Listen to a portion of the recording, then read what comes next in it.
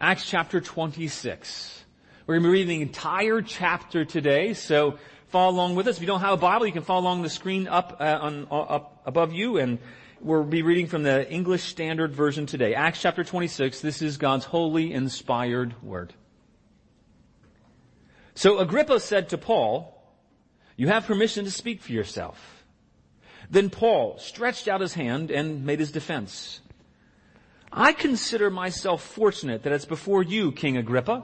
I'm going to make my defense today against all the accusations of the Jews, especially because you are familiar with all the customs and controversies of the Jews. Therefore, I beg you to listen to me patiently.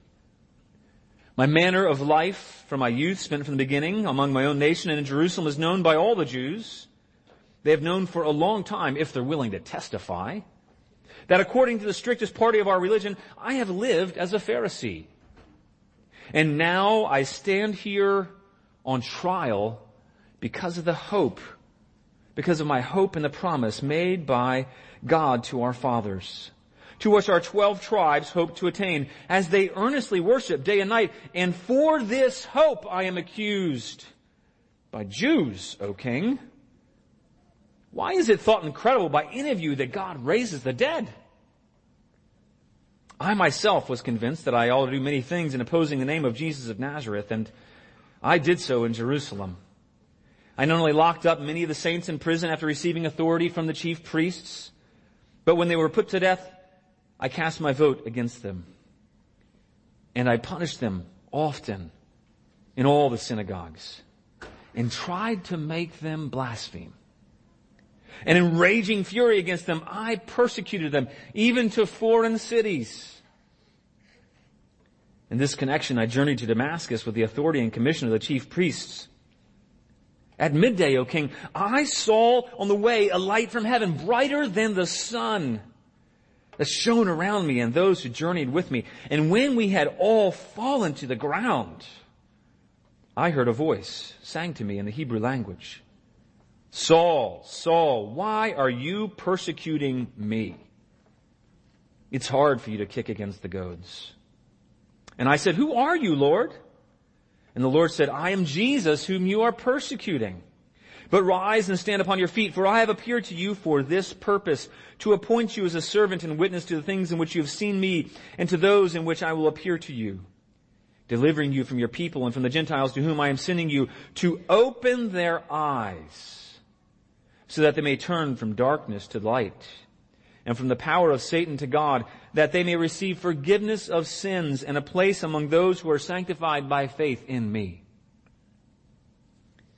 Therefore, O King Agrippa, I was not disobedient to the heavenly vision, but declared first to those in Damascus, then in Jerusalem, and throughout all the region of Judea, and also to the Gentiles, that they should repent and turn to God, performing deeds in keeping with their repentance. For this reason, the Jews seized me in the temple and tried to kill me. To this day, I've had the help that comes from God. And so I stand here testifying, both to small and great, saying nothing but what the prophets and Moses said would come to pass, that the Christ must suffer, and that by being the first to rise from the dead, he would proclaim light both to our people and to the Gentiles. And as he was saying these things in his defense, Festus said with a loud voice, "Paul, you are out of your mind. Your great learning is driving you out of your mind." But Paul said, "I am not out of my mind, most excellent Festus, but I am speaking true and rational words. For the king knows about these things, and to him I speak boldly. For I am persuaded that none of these things has escaped his notice, for this has not been done in a corner. King Agrippa, do you believe the prophets? I know that you believe." And Agrippa said to Paul, "In a short time, would you persuade me to be a Christian?" And Paul said, "Whether short or long, I would to God, that not only you, but also all who hear me this day might become such as I am, except for these chains." Then the king rose, and the governor and Bernice and those who were sitting with him, and when they had withdrawn, they said to one another, "This man is doing nothing to deserve death or imprisonment." And Agrippa said to Festus, this man could have been set free if he had not appealed to Caesar. This is God's word. Let's pray. Father, we come to you, Lord, and Lord, thank you for every part of your word. Thank you, God, that every part of your word has been inspired to help us, to instruct us. God, sometimes you give us examples like this. God, sometimes you give direct teaching, but in every way, your word is meant to help us, to encourage us, to point us to you and to hope in you. God, I pray for each and every one here who is struggling with hope. God, each and every person here who might be facing trials or difficulties or challenges or just overwhelmed by the things of life or just weighed down. We're just busy, Lord. I pray that you would turn our direction and our hearts to you, to hope in you, to see the hope that we have in you, and to be refreshed and to be encouraged. I pray, Holy Spirit, that you would anoint your word as it goes forth, that you would anoint me to preach your word, that you would give grace to everyone who hears, that we'd be able to hear from you. God, it's only by your grace that you open up our ears to hear and our eyes to see. So, Father, we pray that you would do that work by your Holy Spirit this morning. In Jesus' name, amen. Well, Parade magazine a while back, it related the story of a so-called self-made millionaire. He's a guy named Eugene Land, and how he once helped change the lives of a 6th grade class in East Harlem. The school was notorious for having lack of funding, for having unmotivated teachers and unmotivated students. There was 1 out of 2 dropped out by 8th grade. And so Eugene Land had been asked to speak to these 61 6th graders. It was back in 1981. And this underachieving school, and he was told, we want you to help inspire them to continue on. You pulled yourself up. You've done some great things. Could you inspire them to maybe just stay in school? And so he wrote a great speech up, or at least what he thought was a good speech, and he started giving the speech, and he realized nobody was listening. I mean, it's hard enough to have the attention of adults, much less 61 6th graders. And so he realized in the middle of giving his speech that this wasn't going well, and so he set his notes aside, he scrapped them, and he said, I'm just gonna speak from the heart and just tell them what I think. And so he told him what he thought, and he says, I just essentially said, stay in school. And here's why. If you graduate, I'll help pay for your college tuition. And he meant it. And remarkably, this class of 61 6th graders was the very first class in the school. I can't remember what year it was, but by at least by 1990, some of them took a little longer to get there, but 90% of this class, where they had a 50% dropout rate, and after that, half didn't graduate anyway, but 90% of these 6th graders graduated, and it was because they had hope. They had a promise. They had a promise that they would receive something, that they would have a place in college, that they could get there, that they would receive.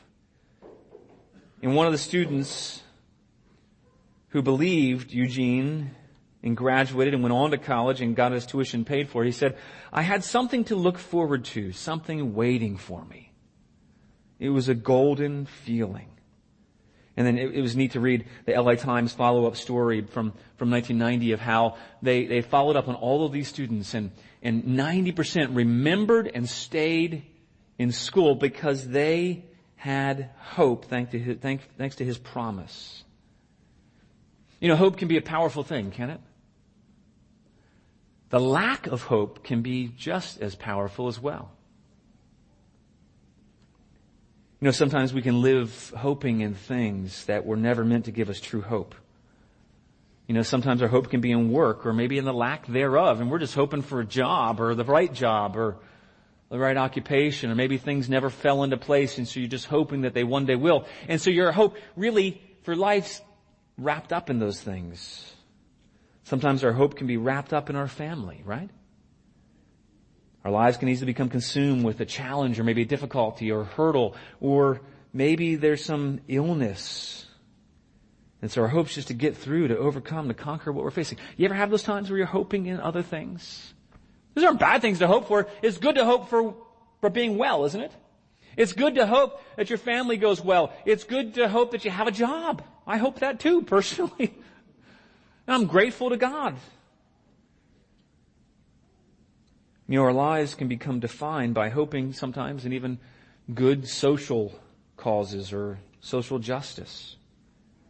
Sometimes our hope, it can be defined by a personal illness, or maybe the illness of a family member. Or maybe you have a child who's sick, and all you can think of and where every day's hope is just, could he get well? Could she get well? Some of you might find school in these final days to be all-consuming, and your hope is just that you can finish, that you'll pass your final exams, and somehow that could be an all-consuming hope. And for others, social pressures, what people think about us. It can become what we live for. We can just hope to be accepted. Maybe some people are just hoping not to be made fun of, not to be mocked. It's easy to lose sight of true hope in life, isn't it? All those things are good. It's good to hope in all those good things. They're not bad. However, none of those things is meant to be the primary hope that we have, because if they are, our hopes will come crashing down. You see, nothing else is secure. Nothing else lasts. But there is a hope that's secure and that lasts. And we see that in the life of the Apostle Paul. Really, everything he has been stripped away from him. His plans have been derailed dramatically. He had planned, he was hoping to go to Spain. He was hoping to go to Rome and Spain, but not this way. He was hoping to be able to have many years to testify of the goodness of God, and he was hoping for fruitful ministry, and yet now his plans have been derailed, and he's been over 2 years in prison. I can imagine that at times he was just hoping that, God, would you just get me out of here? And yet we don't see that. What we see is that Paul is placing his hope ultimately in Jesus. And that's the sole reason. That's his defense, and that's his explanation for even why he's here. And all throughout his defense, it ends up being not as much a personal defense, although he does that. It's not as much a personal defense as it is a defense for the reason, for the hope that lies within him and that sustains him. He faced some serious challenges in his life as a Christian. He had ups and downs. He was beaten. He was bruised. He was left for dead. He was abandoned by friends. He had serious conflict, relational conflict in his life. He was trying to do good just 2 years prior to this. He went into the temple, was trying to sacrifice, trying to help people out, trying to help the church there. The church didn't rally around him. They didn't support him. They weren't there. All his friends abandoned him. And he is here now. But it's passages like Acts 26 that help to reorient where our hope truly is and where the hope of every servant of God should be and truly is if we remember it.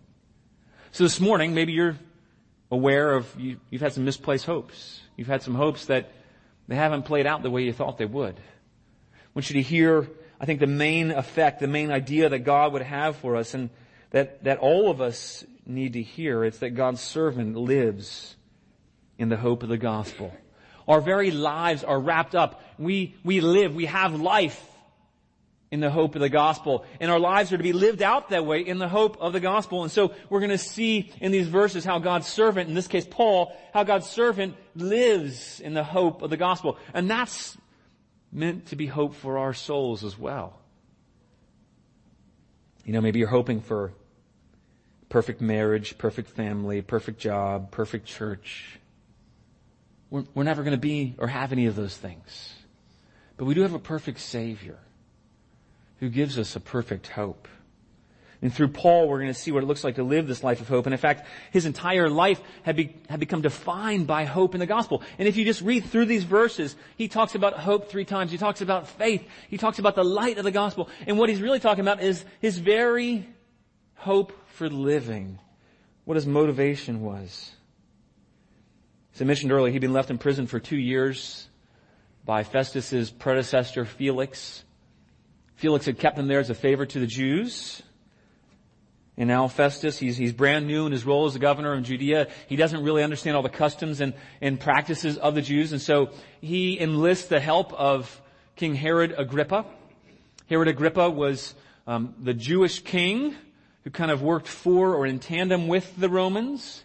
And he oversaw the temple and the temple practices, and he appointed the chief priests. And so Herod would have been very familiar, Agrippa would have been very familiar with the customs and practices of the Jews. That's why Paul later thanks him. He was being genuine. He was saying, I'm glad that somebody I'm appealing to understands what I'm talking about here, because he knew he could have hope to say that this has nothing to do with Roman law. So Festus, though, he doesn't know what to do, so he asks for Agrippa's advice. And Agrippa, as we mentioned a few weeks ago, he was the grandson of King Herod the Great. He tried to kill Jesus his grandfather tried to kill Jesus as a child. He put to death all the children in Bethlehem and the surrounding area.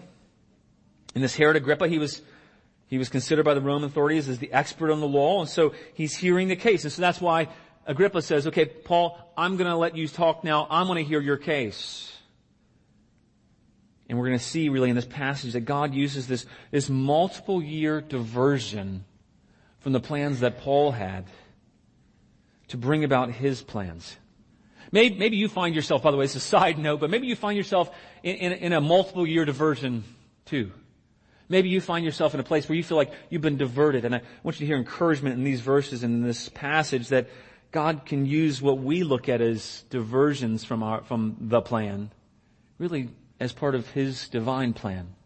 And you remember in Matthew 10:18, Jesus had told His disciples something. He had prophesied to His disciples something. And it's striking because this prophecy comes true directly in the case of Paul, as it has in other disciples as well. But he says in Matthew 10:18, he says, "And you will be dragged before governors and kings for my sake, to bear witness before them and the Gentiles." This was all a part of God's plan. This was no derailment. And so now Paul is fulfilling Jesus' words, and he was before the Roman governor and the Jewish king, and he was bearing witness before them and the Gentiles who watched. And the first thing we're going to see us in this account is that Paul is on trial because of hope. You know, after the formalities, after the niceties are exchanged, he gets to the crux of the matter, and he explains that why he's on trial. Why he tells Agrippa, "I'm on trial. It's because of hope." And I love how he responds. He gives this defense. He says, King Agrippa, I'm grateful that I get to give this defense to you. And it reminds me of the words from 1 Peter, as Apostle Peter wrote in 1 Peter 3:14. He says, "But even if you should suffer for righteousness' sake, you will be blessed. Have no fear of them, nor be troubled, but in your hearts regard Christ the Lord as holy, always being prepared to make a defense." So the word there is apology. It's where we get the word apologetics, is to make a defense. Always being prepared to make a defense to anyone who asks you for a reason for the hope that is in you. And so we see here in Paul, he was a living example of this command, of this biblical principle to be prepared to make a defense. And so he gives a reason for the hope that he had. In this passage, look in verses 6-8, he sums up why he's here. So look down your Bibles, and it says, "And now I stand here on trial," and he explains why. He says, "Because of my hope in the promise made by God to our fathers, to which our 12 tribes hope to attain. I stand because of my hope in the promise." And in fact, all the 12 tribes of Israel, we stand in this hope, wanting to attain this hope. It says, "As they earnestly worship day and night and day, for this hope I am accused by the Jews, O king." And then he says, "Why is it thought incredible by any of you that God raises the dead?" Why am I standing on trial here before the Jews? Because this is the Jews' supposed to be, the Jews' hope. It's supposed to be what the Jews trust in, the resurrection of Jesus from the dead. And I'm standing in defense of this hope. And that's incredible, really. Ironically, Paul's being accused for believing the very hope the Jews should have hoped in. At times we might face opposition, or maybe our own form of trials, for the hope that we have in the promise of the resurrection. That we have as those who trust in and follow Jesus. Maybe you're going through a difficulty, maybe you're going through a trial, maybe you're going through some kind of opposition today. You might be being mocked or maligned. You might lose your friends. We might lose our family or jobs because of our hope in Jesus.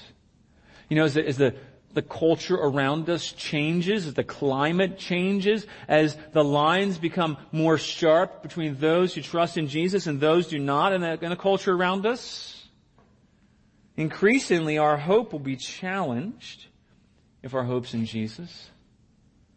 But no one can take away our hope, because it's not been given to us by the culture. It's not been given to us by the government. It's not been given to us by people. Our hope has been given to us by the God of all, who has secured our hope through his own Son.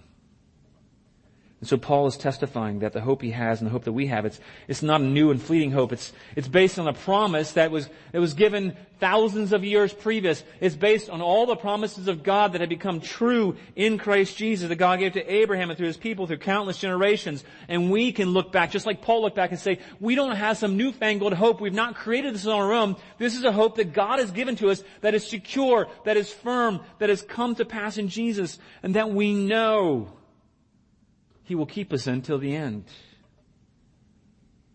We can see in Paul that despite the trials that he faced, God's servant lives in the hope of the gospel.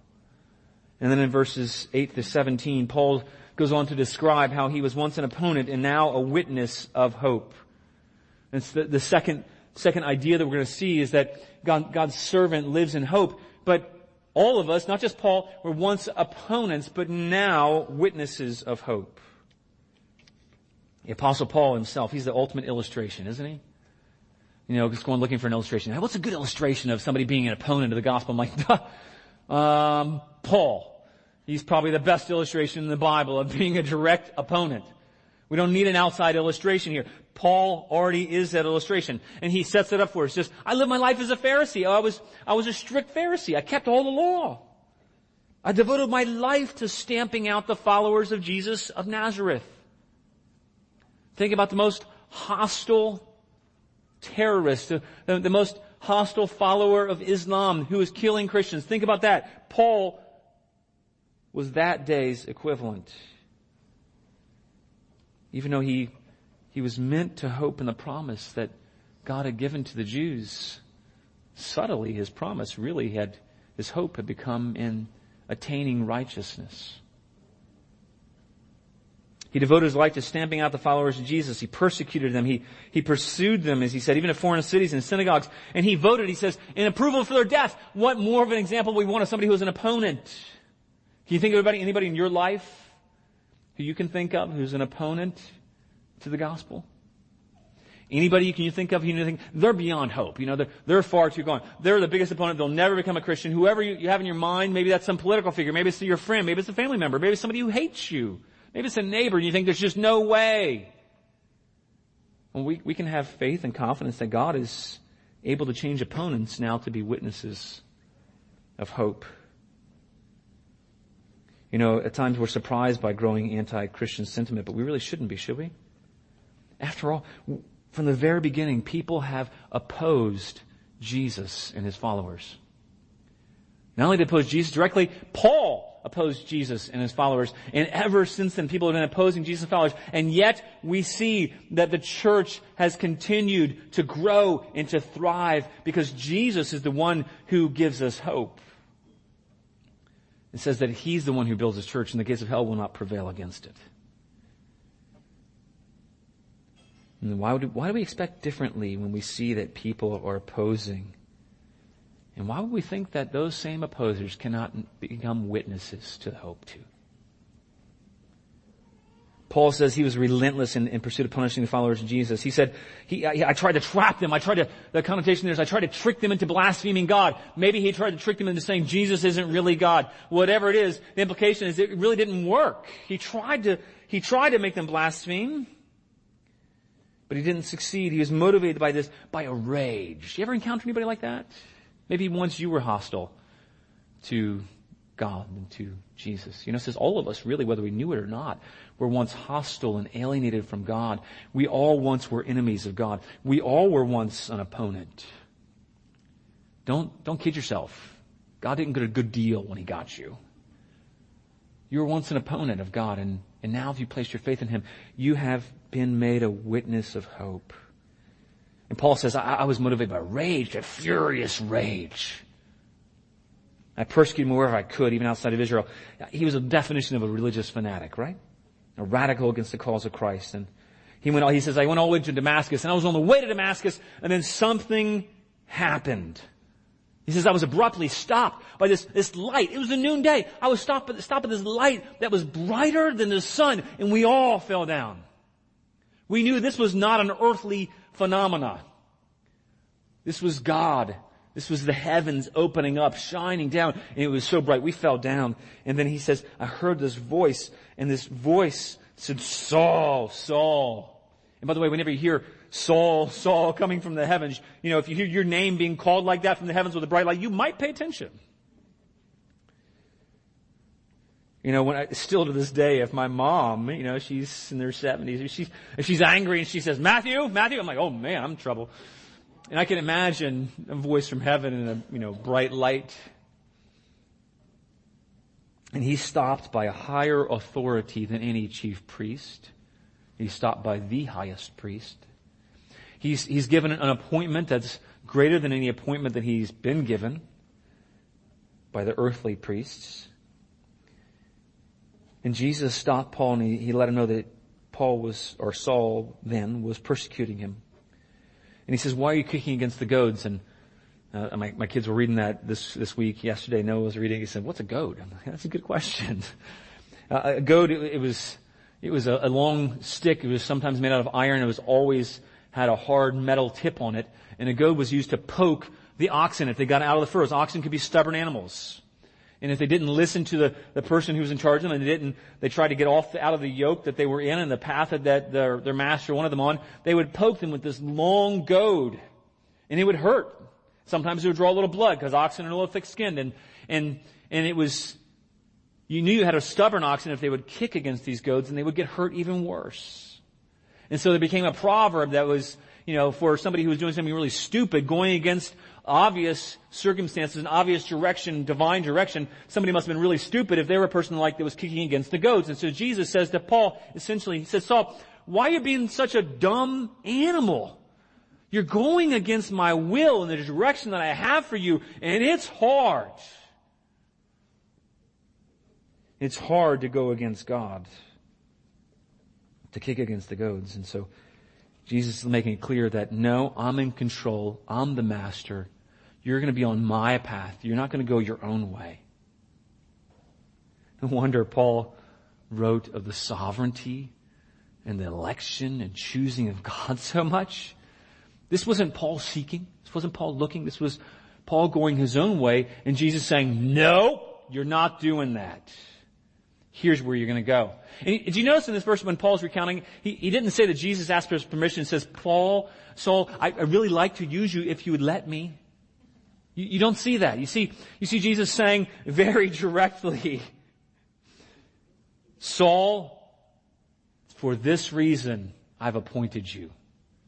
I've appointed you. I've given you a position. I've appointed. You're going to be my servant. You're going to be my witness. No questions asked. He's not asking for confirmation. He's telling him, he's putting him back on the path, just like an ox is put on the path by his master. The master's not asking the ox, hey, do you want to get back on the path? No, he kicks him in the goat and says, look, here's where you're going. Now, in Saul's case, he was disciplined and God was saying, this is going to be pointless if you try to go against me. And he was letting Paul know that you thought I was dead, but I'm alive. And Saul, the Christian hope is alive. In the appearance of Jesus, he's saying, you're persecuting me when you persecute my followers. And just as a side note, that should give assurance to all of us who are undergoing some form of difficulty or persecution, that when we are experiencing that, Jesus also experiences that. He is familiar with that. He has sympathy. He has mercy. He feels when you are in pain. He's not distant. And Jesus demonstrates his authority over Paul, and he gives Paul a new appointment, a greater commission than what he's already been given. And Jesus is appointing him to be a servant and a witness.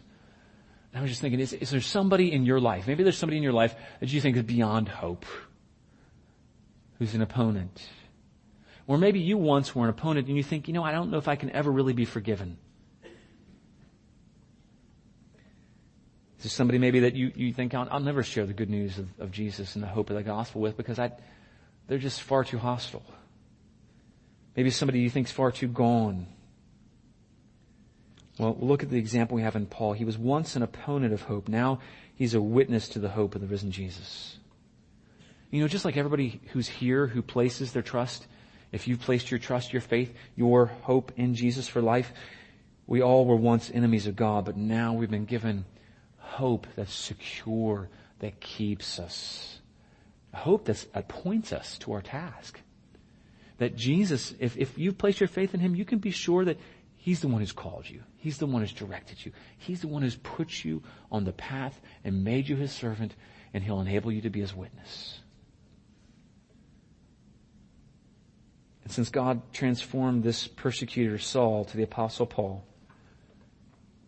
and maybe more personally, since God's transformed us from enemies to His children, this should give us hope that He can transform any opponent to a witness for the hope that He's given us.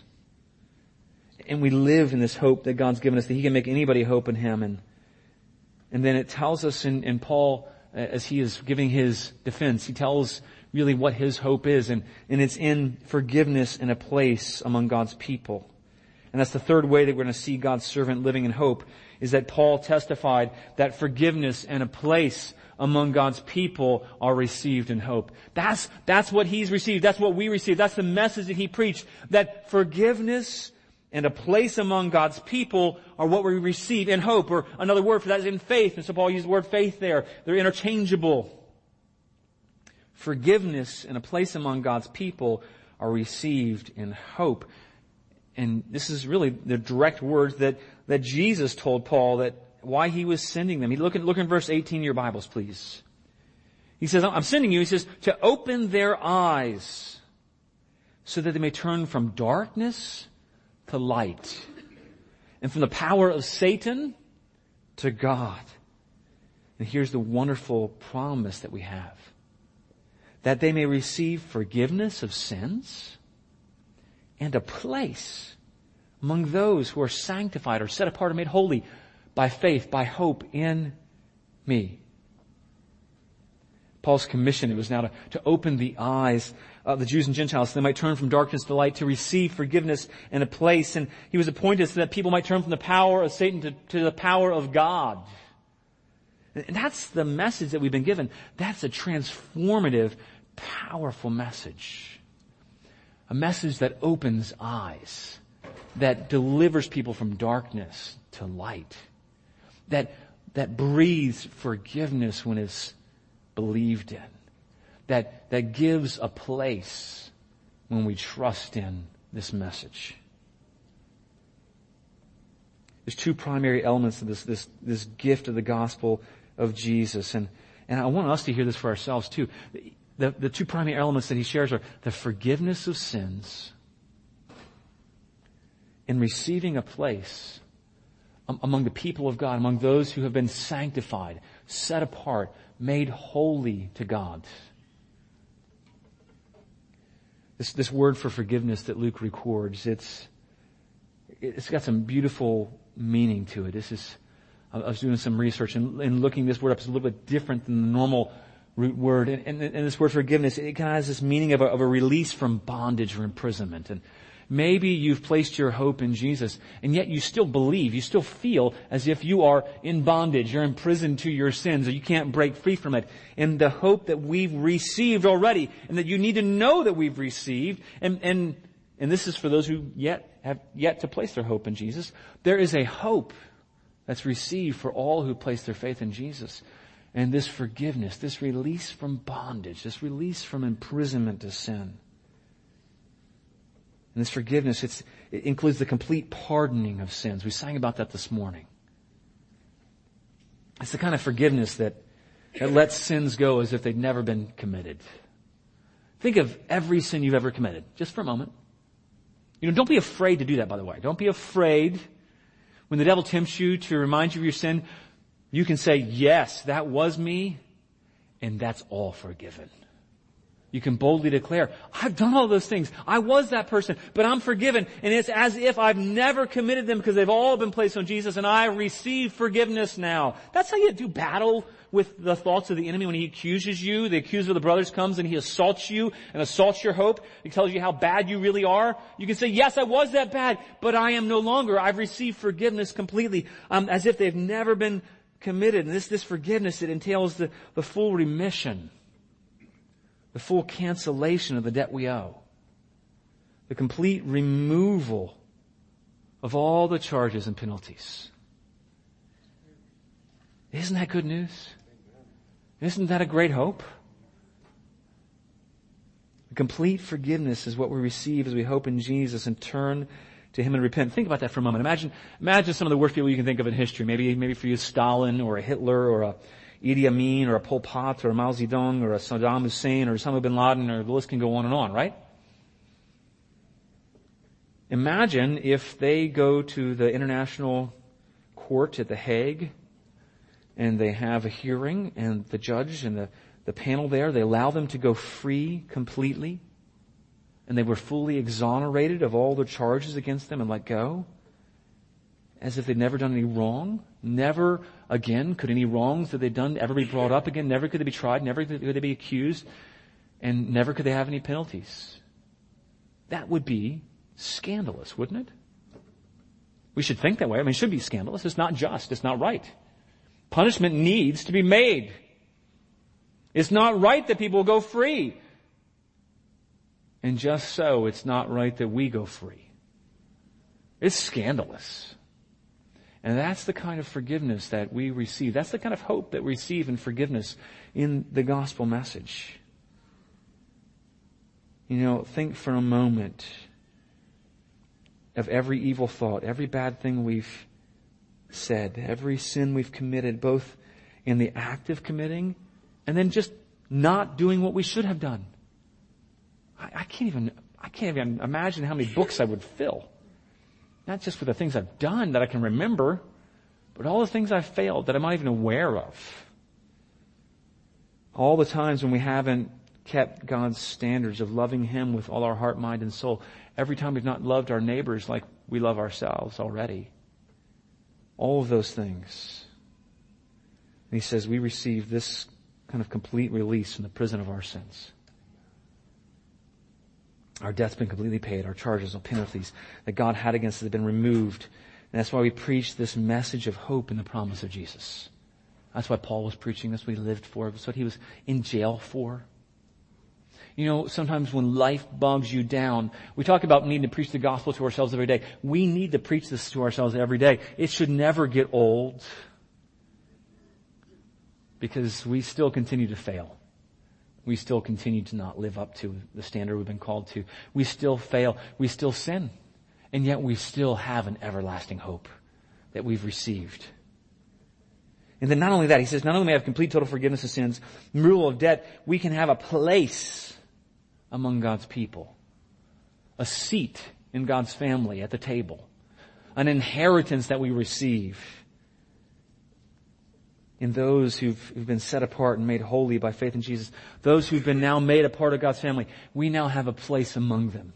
So that we can say with confidence, yes, we rightly belong as God's children. That seems wrong to say, right? For a moment you're like, I don't rightly belong. Yes, you do, because of Jesus. We actually rightly belong in God's family because He bought that right. Not because we earned it, but because He bought the right. We have a right to say, yes, we are children of God, and we have a place because He's given us that place. It's like an orphan sitting, waiting for years only to be adopted and given a home and a father who loves them perfectly. We are no longer orphans. We're no longer homeless. We have a place. We have a family. We have an inheritance, and we've received that. That's our hope. That's the hope that Paul preached about. That's what he was telling King Agrippa. It means we have fellowship, a restored relationship with God Himself. We have a place in His people. And when Paul received this commission, his life was forever changed. And that's what he's telling King Agrippa. I now have hope, and I'm preaching this message of forgiveness and in a place. And then we see a fourth example on Paul. We see what Paul lived for in response to the hope of the gospel. Paul was living to preach resurrection hope. We can see that verses 19 through 23, and then again at verse 29. He was no longer living, hoping in his ability to keep Judaism pure. He was now hoping in the culmination of all the hope of the Jews and all of mankind and in the resurrected Jesus. Is that where your hope is today? Is your hope in your career? Is your hope in a marriage? Is your hope in a person? Is your hope in something else? those things are fleeting. And so he explains to King Agrippa, he says, I didn't disobey this vision from heaven. And Agrippa would have gotten that. See, to have a heavenly vision and a voice from God, God speaking to you as a Jew, to disobey that would have been to disobey the direct voice of God himself. And so he says, of course, King Agrippa, I didn't disobey this vision from heaven. Instead, I declared it. And I started that in Damascus, and I went to Judea and Jerusalem, and I went everywhere I could go. And I preached this message everywhere. And he sums up his defense, and he reiterates, I've not been arrested for causing civil unrest. I've been arrested for this hope, for preaching the message of the resurrection of Jesus Christ. I'm not making anything up, he's telling King Agrippa. I wasn't creating a new message. I'm just preaching what the Jews already should have known. What you should know, King Agrippa? This is really fulfillment of Moses, all the prophets of Moses, he says. All the prophets of Moses. I'm not saying anything new. All the prophets, all the Old Testament, all the prophecies, all of Moses, they all point to this one hope, this one resurrection hope in Jesus. And Paul said he did all of this by the enabling power of God. Maybe you're feeling weak and you're thinking, I can't do this, See Paul's example. He said, I did all of this. I'm here right now. I've received help outside of myself from God to stand in this very hope. If you want to know what it looks like to glorify God in your life, the Westminster Catechism says that man's chief end is to glorify God, to enjoy Him. Sometimes that's kind of foggy for me. What does it really mean to glorify God? What does that look like? You ever think, okay, I want to glorify God. What? What does that mean? Well, it means living for Him, living in hope, living trusting in Him, living for sharing the hope that you have within you, preaching the hope, telling about it, making your life, all that glorifies God. How does it glorify God? It glorifies His grace, His mercy. It exalts Him practically. That's what it means to glorify God. That's what Paul did. He lived to preach this resurrection hope. And in his obedience, it was in response to the hope that God had given him. And then his whole life was oriented to sharing and testifying to the hope of God in everything he did, whether it meant mending tents or sitting in jail or preaching, testifying to the King. How about you and I? What are you living for? Can you see that you're hoping in God? Are you living that way? Are you thinking that way? Is daily, are you placing your hope? I'm weak. I don't know about you. I forget every day. I need to remind myself. I need to preach to myself first and foremost. And then I need to think, God, would you enable me, not out of condemnation, but because I have a hope to, Lord, somehow, feebly, weakly, but enabled by you, share a reason for this hope. If we've really been affected by the hope that we have, I think if we really understand the hope that we have, we're going to want to live for it in everything we do. I hope Paul is inspiring you. I hope this passage is inspiring you to see that we have a hope. And it's worth giving our lives for. It's worth telling everyone about. That's what evangelism is all about. That's why we have a mission as a church, by the way, to be disciples of Jesus who are growing and making disciples. It's because we have hope. And we want to share that. And if you really get your hope, you're going to want to do it. You're going to want to share. But remember, through the example of Paul, we see this fifth result of living for the hope of the gospel. Paul, there's one other result that you got to be aware of, okay? Paul was thought crazy for the hope. They thought Paul was crazy for hope. And maybe he was a little crazy for hope, right? And maybe some of us need to be crazy for hope, right? And as he ends his defense in verse 23, we see that Paul testifies. He says that the Christ might suffer, and this is his message, and that by being the first to rise from the dead, he proclaimed light both to our people and to the Gentiles. And then at this point, as soon as Paul mentions the resurrection from the dead, and that's what his hope is in, and in the light that Christ gives to all who place their faith in him, Festus responds to that, and it would have been offensive. They see the message of the gospel is offensive. It was foolishness, especially to the Romans, who did not believe in a resurrection from the dead. They didn't believe that you can be brought back to life. Even if they believed in an eternal soul, no one would have believed. No self-respecting Roman ruler would have believed that you can be brought back from the dead. That just seems ridiculous, right? I've never seen it. And so he blurts out, Paul, you're out of your mind. All your great learning, your letters, all the studying you've done, man, you hold yourself up in such a way that you have gone loco. You're nuts. Something's wrong with you. I know you're smart, but man, you lost touch with reality. Well, sometimes we meet people like that, We've lost touch with reality, to say so much, but Paul is not gone crazy. He wasn't intimidated. He answers Festus respectfully, directly. He says, I'm not out of my mind, most excellent Festus. I'm speaking true and rational words. And he gives the basis for his statement. The king Agrippa knew that the prophets and Moses testified to Christ. And then he says really boldly, even though Festus thought he was nuts, he didn't stop sharing. Look in verse 26, it says, for the king knows about these things, and to him I speak boldly. I'm persuaded that none of these things has escaped his notice, for this has not been done in a corner. This wasn't done privately, some hidden way somewhere. There were so many witnesses. This was done out in the open. All the things Jesus said and did, his resurrection, his crucifixion, they were done out in the open. Everybody in Israel could not deny Jesus, even if they didn't believe in him. And so he says, King Agrippa, do you believe the prophets?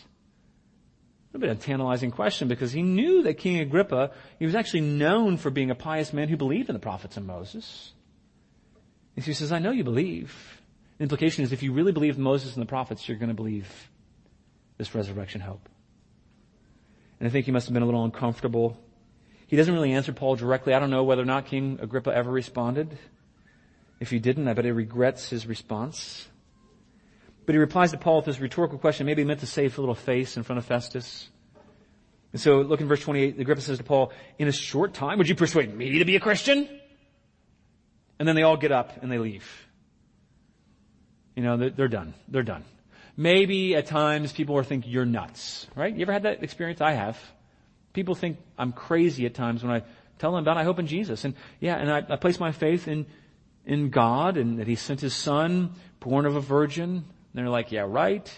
And that he lived a perfect life in my place and that he died in my place and he's been resurrected. And sometimes people might think that you're nuts. But don't let this stop you from being bold to declare, to give a reason for the hope that lies within you. Paul didn't back down. He says, yeah, King Agrippa, that's true. Yes. Whether in a short time or a long time, it's just what I'd like. In fact, I want everybody who hears me today to become a Christian like I am, be sold out to stand for the hope of the promise of Jesus. Only I don't want them to be in chains like I am. A little bit of a hint here. Agrippa, I'm not so fond of these things. I wonder what we would say if we're speaking to a local judge or our senator, our U.S. senator, if they said we were crazy for believing in Jesus. What would you say? How would you respond? I wonder what we would say if the president said we were nuts for believing in Jesus. Maybe we have an audience with them, we share the gospel, and he says, you're nuts. You're insane. Maybe more subtly, maybe even more difficultly. I wonder what we say if our family member or a classmate or a coworker that we had to live with day in and day out. I wonder what they would say if they said what we would say if they said we were crazy. Well, unfortunately, they didn't respond when they heard Paul. They left. And then in the end they said, Paul hasn't said anything wrong here. And Agrippa agreed. There's no offense here. There's no public offense against Paul. He's not a threat. He's not disobeying the law. He's not even breaking the laws of the Jews. And he could go free if he hadn't appealed to Caesar. And yet God was using this so that he could use Paul to set him up, to prepare him, so that Paul could give testimony to Caesar. It was all part of God's plan to get Paul to testify, so that the Jewish king and eventually Caesar might hear a message of forgiveness and adoption. And, Paul in the end, he's left here trusting in God for the results. And that's what we're left with too. We're not to make people believe. We're to give a reason for the hope. We're called to testify boldly. We're called to place our own hope, our own faith, to receive forgiveness, to receive that place, the sanctification, and to place all our faith and trust in there. And just like Paul, to trust God for the results, even if people think we're insane.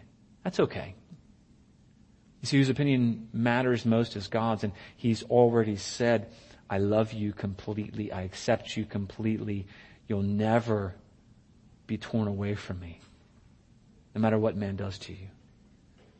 And ultimately, God's servants, we're living the hope of the gospel that can never be taken away. And we close here. I want to close with the encouragement from the Apostle Peter. 1 Peter 1, 3 through 9. It's a verse we often refer to in this church. And And we want to keep referring to it, and I want to keep it before you. In 1 Peter 1, 3-9, it says, according to His great mercy, He has caused us to be born again to a living hope, through the resurrection of Jesus Christ from the dead, to an inheritance that is imperishable, undefiled, unfading, kept in heaven for you. That's what Paul's been talking about this whole time. Who by God's power are being guarded through faith, through hope for a salvation ready to be revealed in the last time. In this you rejoice, though now for a little while, if necessary, you've been grieved by various trials, so that the tested genuineness of your faith, more precious than gold that perishes though is tested by fire, may be found to result in praise and glory and honor at the revelation of Jesus Christ. Though you've not seen Him, you love Him.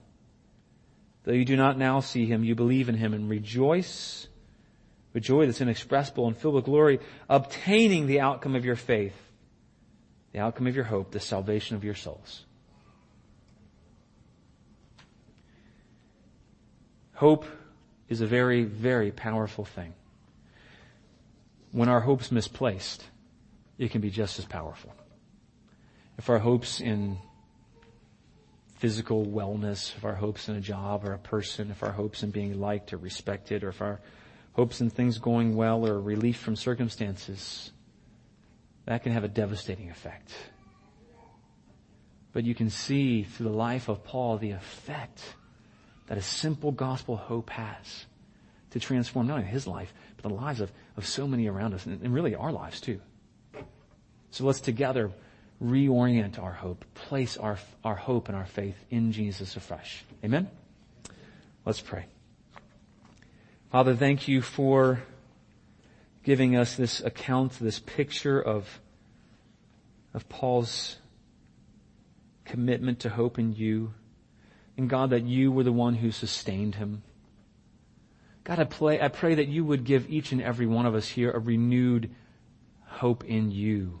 For all those who don't know you, I pray that they would confess their sins, and they would confess that they need you, that they would turn away from their sins, and that they would trust in you, Jesus, for the forgiveness of sins. And I pray, God, that all of us would reappropriate and receive the forgiveness that you've already won for us.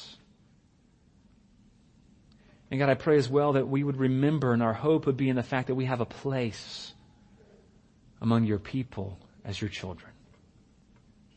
God, give hope. And Lord, let us be messengers of hope. God, let us declare boldly, because we have a secure hope, we pray. In Jesus' name, amen.